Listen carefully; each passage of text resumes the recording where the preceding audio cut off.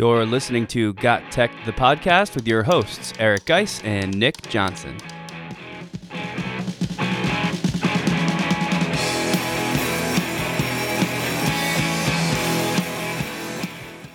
Welcome back to Got Tech, the podcast. This is episode 126 called The Blended Learning Breakdown, Practices, Strategies, and Ed Tech. In this episode, we'll share best practices and models of blended learning and the Ed Tech tools that enhance your blended classroom. This is another episode you don't want to miss. Check it out.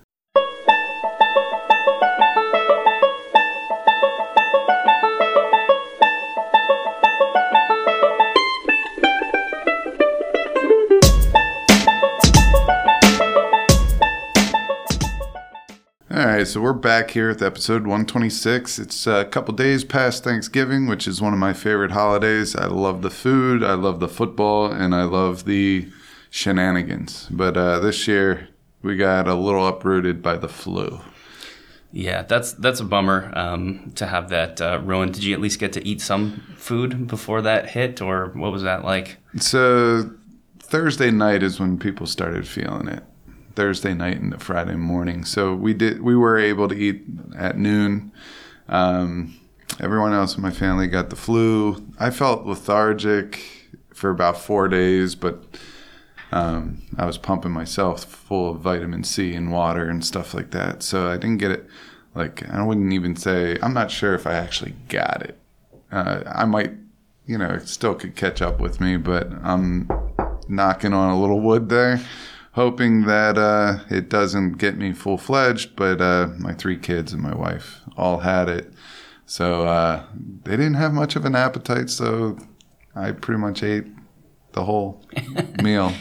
Yeah, that's all right. More food for you, I guess, since you didn't get it. But I mean, yeah, we're here. It's post Thanksgiving. We're both excited to be back at work. A couple pounds heavier after eating all that stuff, but it's like you said, it's a great time.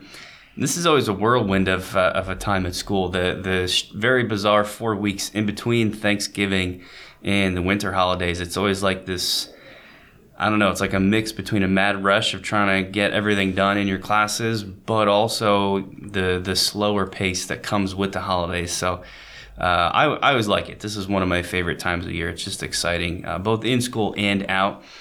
Speaking of exciting, we've got some good stuff coming up. We're looking forward to the spring, if you can believe it or not, in terms of conferences and what's coming up for Got Tech, the podcast. I'll leave the conference talk to you. I want to tease something that we're bringing back this year. We did it last year, called the 12 Days of Ed Tech. So that's not a springtime thing. This is a winter thing. This is like starting in the next couple weeks thing, where each day over the course of 12 days, we'll release a video on our YouTube channel featuring different, tips, different tech, and just general stuff, much like we feature in the podcast, but just video-based with some extra descriptions and much, much shorter. And we started this, I believe, for our 100th episode last year, and I can't believe it, but we're coming around to an entire other year having passed by, and we're bringing back the 12 Days of Ed Tech, because I know, for me it was enjoyable to put together, and it's sort of a neat collection to have out there for people. So you guys can expect that in the coming weeks.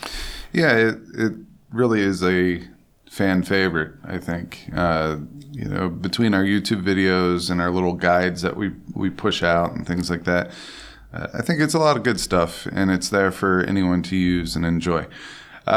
The other thing that Nick kind of teased already are the conferences coming up. We have Pete and C. We're waiting to see if we get to present at Pete and C, but that's one that we're kind of planning on going to, as well as the other one, which is the NJECC conference, which is March 7th.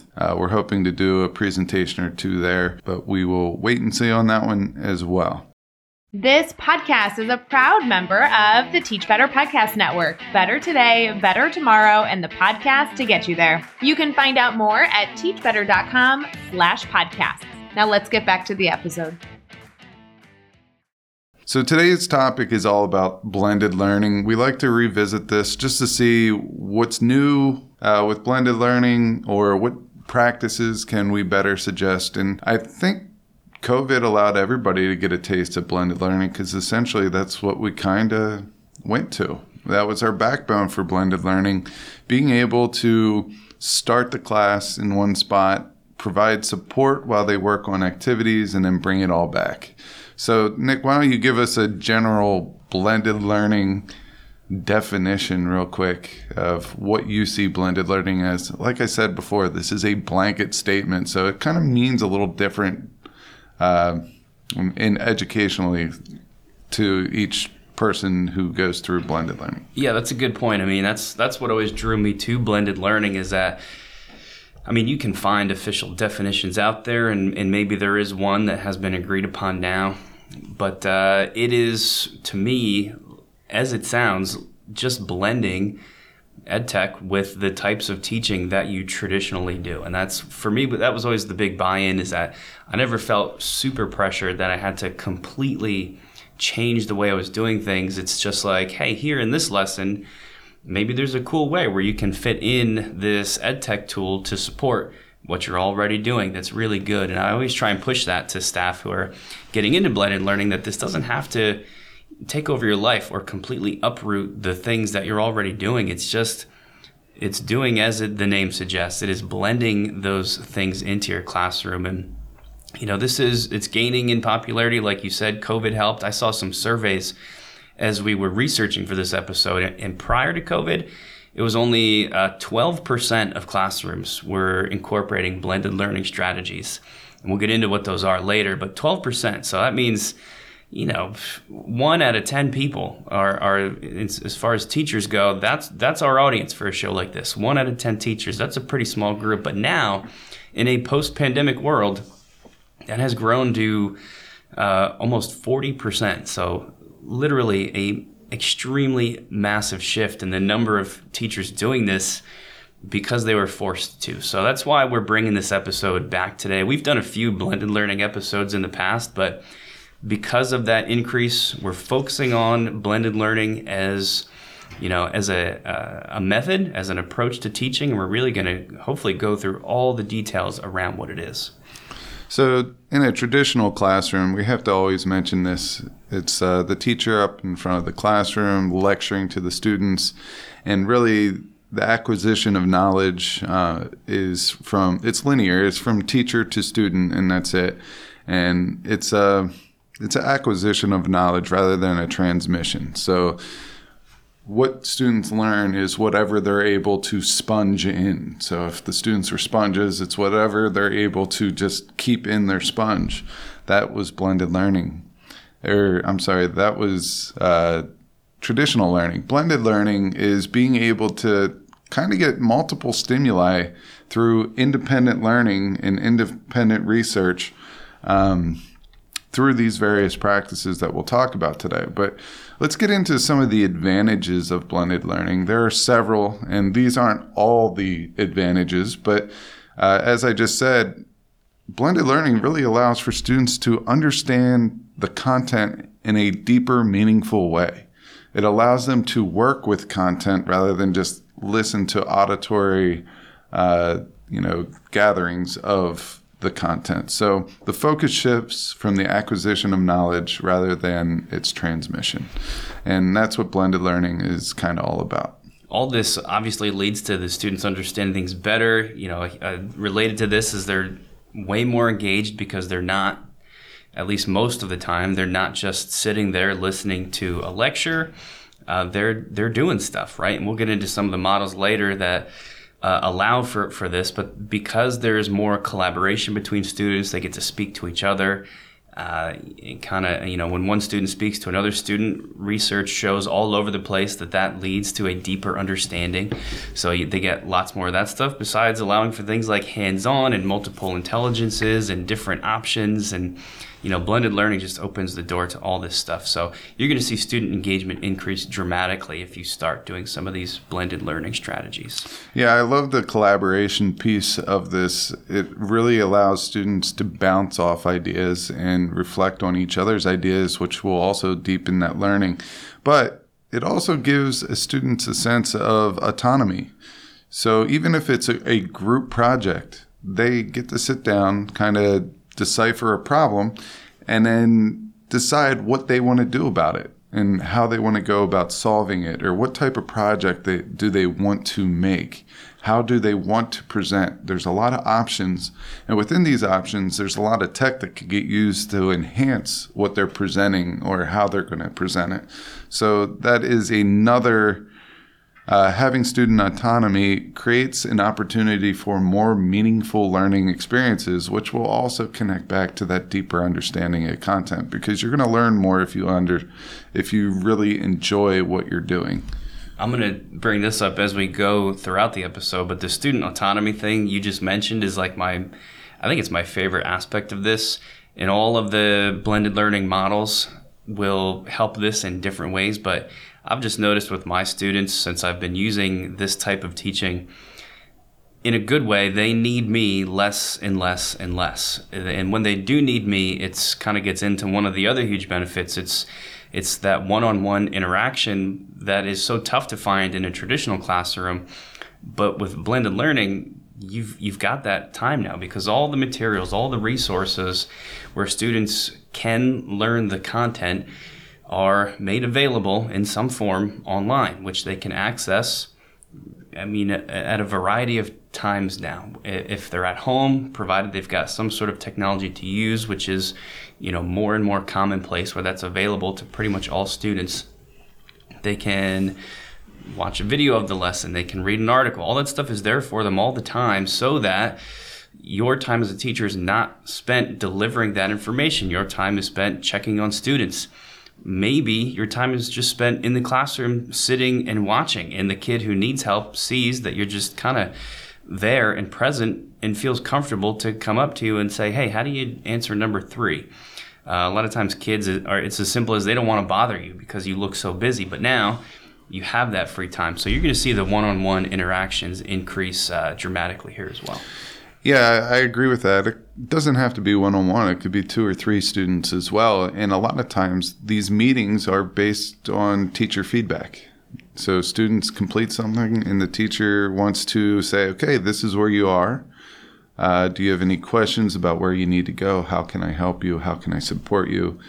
That type of thing. So definitely those small group, whether it's 1 to 5 students, those small interactions mean a lot. And it promotes a logical, meaningful, personalized small group, individual feedback opportunities. And that's huge in blended learning. And that's huge in any of these where the students are choosing their own path. So feedback is another, or the chance to provide feedback is another great one. But let's go even further. A lot of times in these small group settings, when we're making small groups as teachers, we can strategically prescribe groups. So you can figure out several different ways of doing this. Say you have 4 students that are leaps and bounds above everyone. Well, you could do one of 2 things. You can either separate those 4 kids to be the leaders of 4 groups, or you could leave all 4 of those kids together and really push the boundaries of that project, make them expand, challenge them in a different way, provide enrichment opportunities. I'm not saying either one of these 2 ways is correct, more correct than others, but you have options as the leader of that group to facilitate learning that is more meaningful in your classroom. Yeah, and that's, doing that is one of the ways that you can get at this other benefit of blended learning, which is letting students work at their own pace. And that's the downfall of the traditional classroom, is every single kid, all 24 of them, let's say, are moving at the pace that the teacher is setting, which is fine for a certain group. There's another group of students that are bored with that because it's too slow, and there's another group of students that are struggling because it's too fast. And that's just the nature of it, and that's how school was for decades and decades and decades. But with blended learning, you have some wiggle room there where you can let the kids who need more time get that time, and you can provide additional opportunities for the students that are a little bit more advanced or are more interested in what you're talking about. One of the struggles we see with this, and I get this question a lot from staff who are looking to start blended learning, is, well, how do you wrap up this whole thing? If every kid is at their own pace, those 4 students that are working faster, how do you bring them to the same endpoint as the students who are working slower? There's lots of answers to that. We could do a whole podcast just on that. But one answer is you don't have to bring them to the same endpoint. They can be at different endpoints as long as they've showed some progress, some learning. However, in real life, you're going to need to bring kids close to some common endpoint. And a good way to do it is these prescribed groups. Take those faster moving students, slow them down by putting them in the same group as the slower moving students who need extra support. And that helps bring that whole spectrum of student learning to a more common place because of the way that you've arranged those groups together. So, one of the coolest parts about blended learning is, if you didn't catch on as we were going through that list of advantages, even the advantages of blended learning all blend together, and they start supporting each other and allowing all of these things to grow like exponentially as you do them. So if you're putting together prescribed groups, that helps students work at their own pace better. That leads to more time for one-on-one interactions. It's like this big, giant, interconnected feedback loop of awesomeness when it comes to learning and teaching and really helping your students out with what they need. So if you can't tell, we're big fans of this just because of that list of advantages. Yeah, and we also need to take a look at where education is going. It seems like more and more schools are going to more of the individual student approach versus comparing the students to the classroom. And obviously I'm speaking about grading here.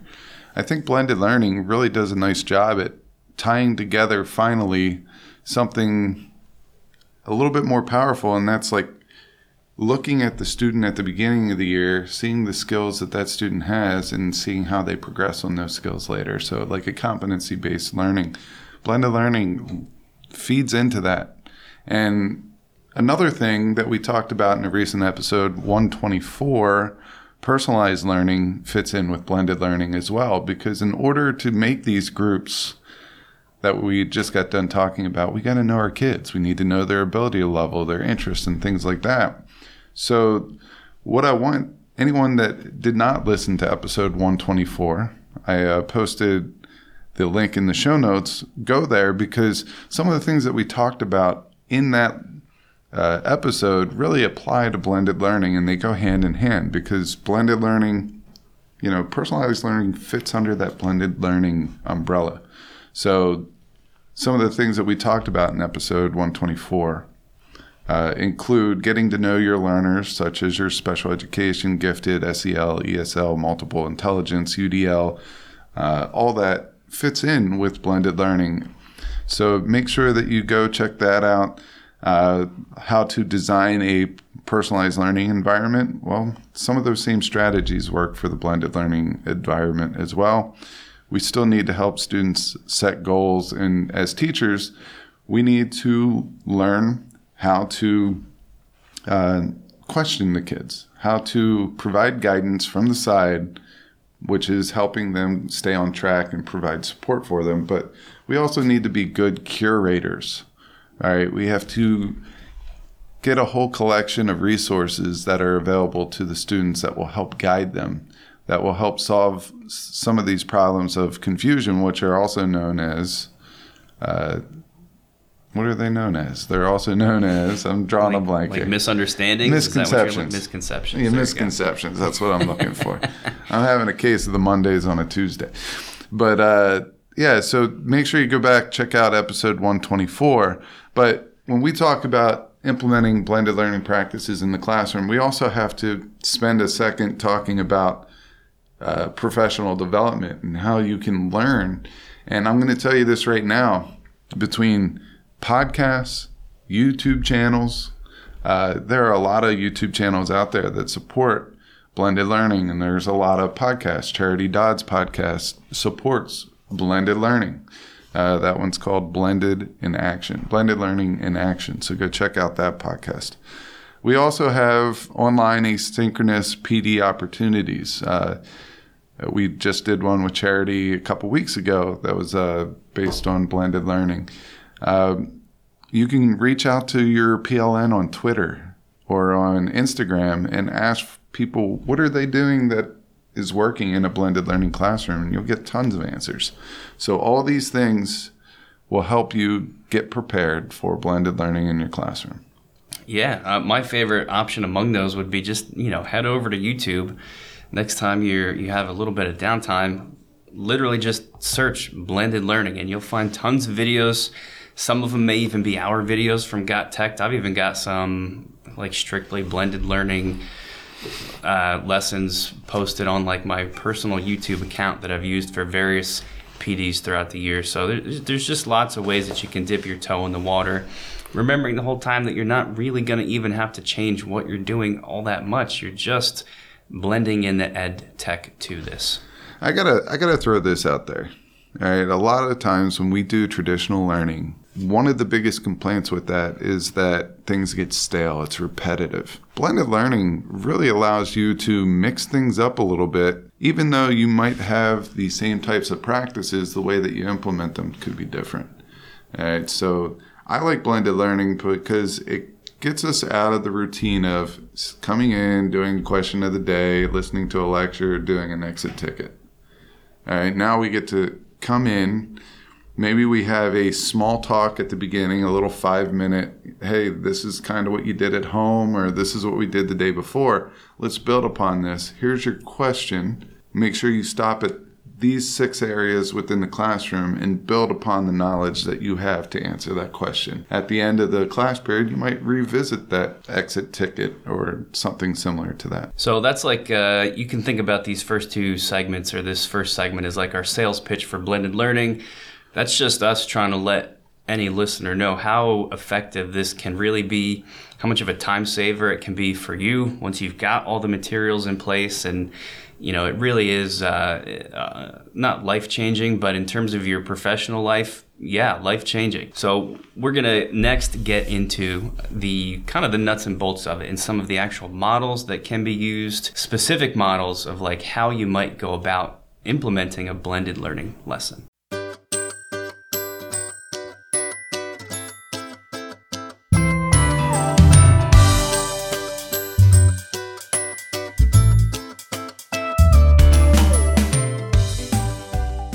Yeah, so we're going to go over 3 models.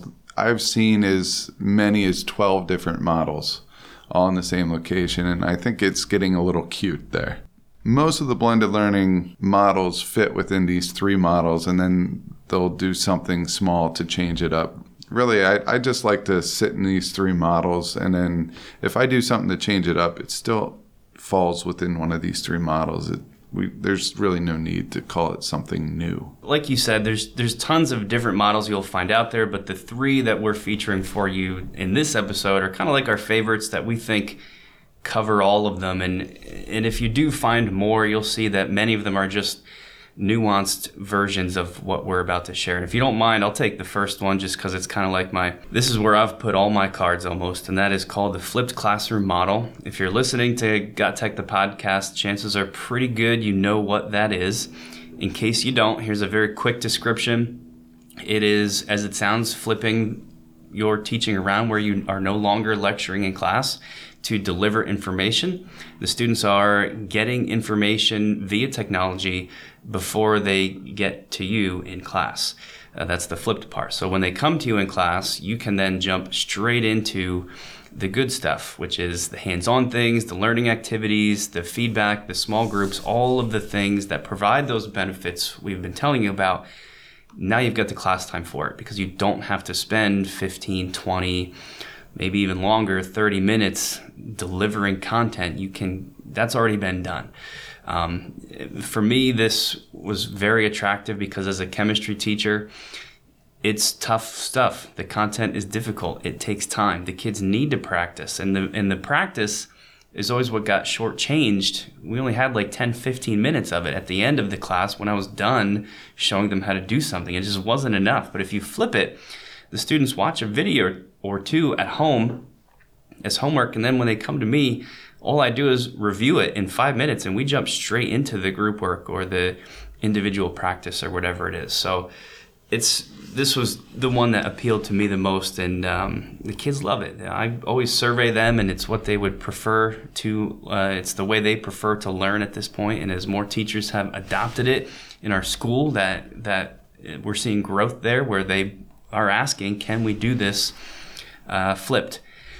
If you're going to get into a flipped classroom, there's some ed tech you're going to need, and we're not going to. There's a ton of stuff out there, so I don't want to spend a whole lot of time on any one of these things, but we'll rattle them off for you. Yeah, so when you're doing flipped classroom, you're talking about videos, whether you're making them or you're finding them on YouTube or wherever it may be. So what I'm going to do real quick is I'm going to rattle off some of the screencasting tools that we like. And there are plenty out there. I know that Nick has kind of gone to the Screencastify screencasting tool just because how easy it is and how it's integrated in with Google and things like that. I'm still a Screencast-O-Matic guy. I just feel like the editing tools are far more superior, and I always need to edit my videos. It's very rare that I get to do one straight through, even when I'm not being nitpicky about what I have to edit. So those are two. You could do video feedback tool within this, or ScreenPal is what it is, and it's also under that Screencast-O-Matic umbrella. Other video repertoires, you have YouTube. You can put videos in your Google Drive. You have Edpuzzle, or you could even make them in WeVideo. All right, so you can make a video in WeVideo. And one of the things I really like about Edpuzzle is that you get to ask questions, but in WeVideo, guess what? Now you get to do that as well, because they just purchased PlayPosit. And PlayPosit will allow you to add questions into your videos similar to Edpuzzle. The advantage of Edpuzzle is that you can bring in a YouTube video and chop it up into the segments that you want. With WeVideo, it's your own video. So if that's something that you're going to tackle on yourself, making these videos, you might be able to get away with WeVideo and PlayPosit. If you're looking to use other people's videos, Edpuzzle is the way to go.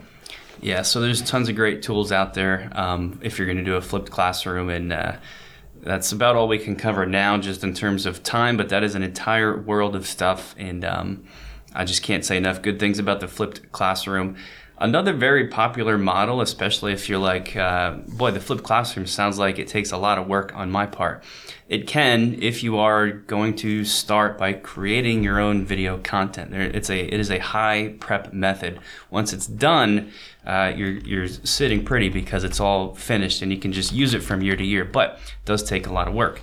If you're trying to avoid some of that upfront work, you can do station rotation, which is, again, just what it sounds like. That's a common theme with all these models. You have different stations set up around the room, just like we do many times already in our classroom. So you can start this like immediately by finding a station-based lesson you already do and just taking some of those stations and converting them to a tech-based I don't know if lesson's the word, but to complete that station, they're using technology in some way. Maybe watching a video, maybe reading an article on some sort of a website that you found. Maybe it's doing an online discussion. Maybe it's a group discussion where they are recording that discussion with their computers. There's unlimited options here as far as what you do in those stations, but this is a really nice, easy way to get started with blended learning. Yeah, this is probably my favorite. I started off with the flipped classroom, and I love the flipped classroom, especially when we're getting close to breaks, long breaks, and I have to fit more content in there, and I want to make sure that they got it, all the skills down. But the station rotation, there are so many different ways that you could go about doing this. As Nick said, when we bring in technology, it might just be a piece of technology that's going to facilitate the lesson, such as, Google Slides, making some type of a gallery walk through Google Slides, or Canva. If you're going to make a presentation, every student is going to work on a separate slide. You can now do that in Canva, and they can do it all at the same time. But I like QR codes for this. I like put QR codes up different places around the room. It gets the students moving. When they scan the QR code, they have their task there. And then their job is to take notes or create some way of presenting to me that they've completed that task, whether it's complete a worksheet, make some type of screencast recording, or maybe it's an infographic on Canva, whatever it may be. I like to use QR codes there. I will say this, with station rotation, you need to put feedback loops in there. There needs to be time to do feedback in small groups or one-to-one. So if they get done with 2 stations, maybe their 3rd station is they have to come see you. And you have a little discussion, try to figure out what they know, what they don't know, have them present something to you. So I always thought it was silly that we have all these big presentations where one student is going or 2 students are going and the rest of the classroom is there like nodding their head. I always thought that was silly. What are we getting out of that other than the public speaking practice? There are other ways that you can get that type of practice in there, but you could use a screencast. You can do other ways of making these presentations. And you don't need everybody there. Maybe just 2 groups there. One is presenting, the other one is listening. And the teacher is listening as well. You can make those individual and small group experiences very easily. But feedback is super important. As always, I'll mention Mote. That's my favorite one. Floop is right up there too. GoFormative is also an awesome feedback tool.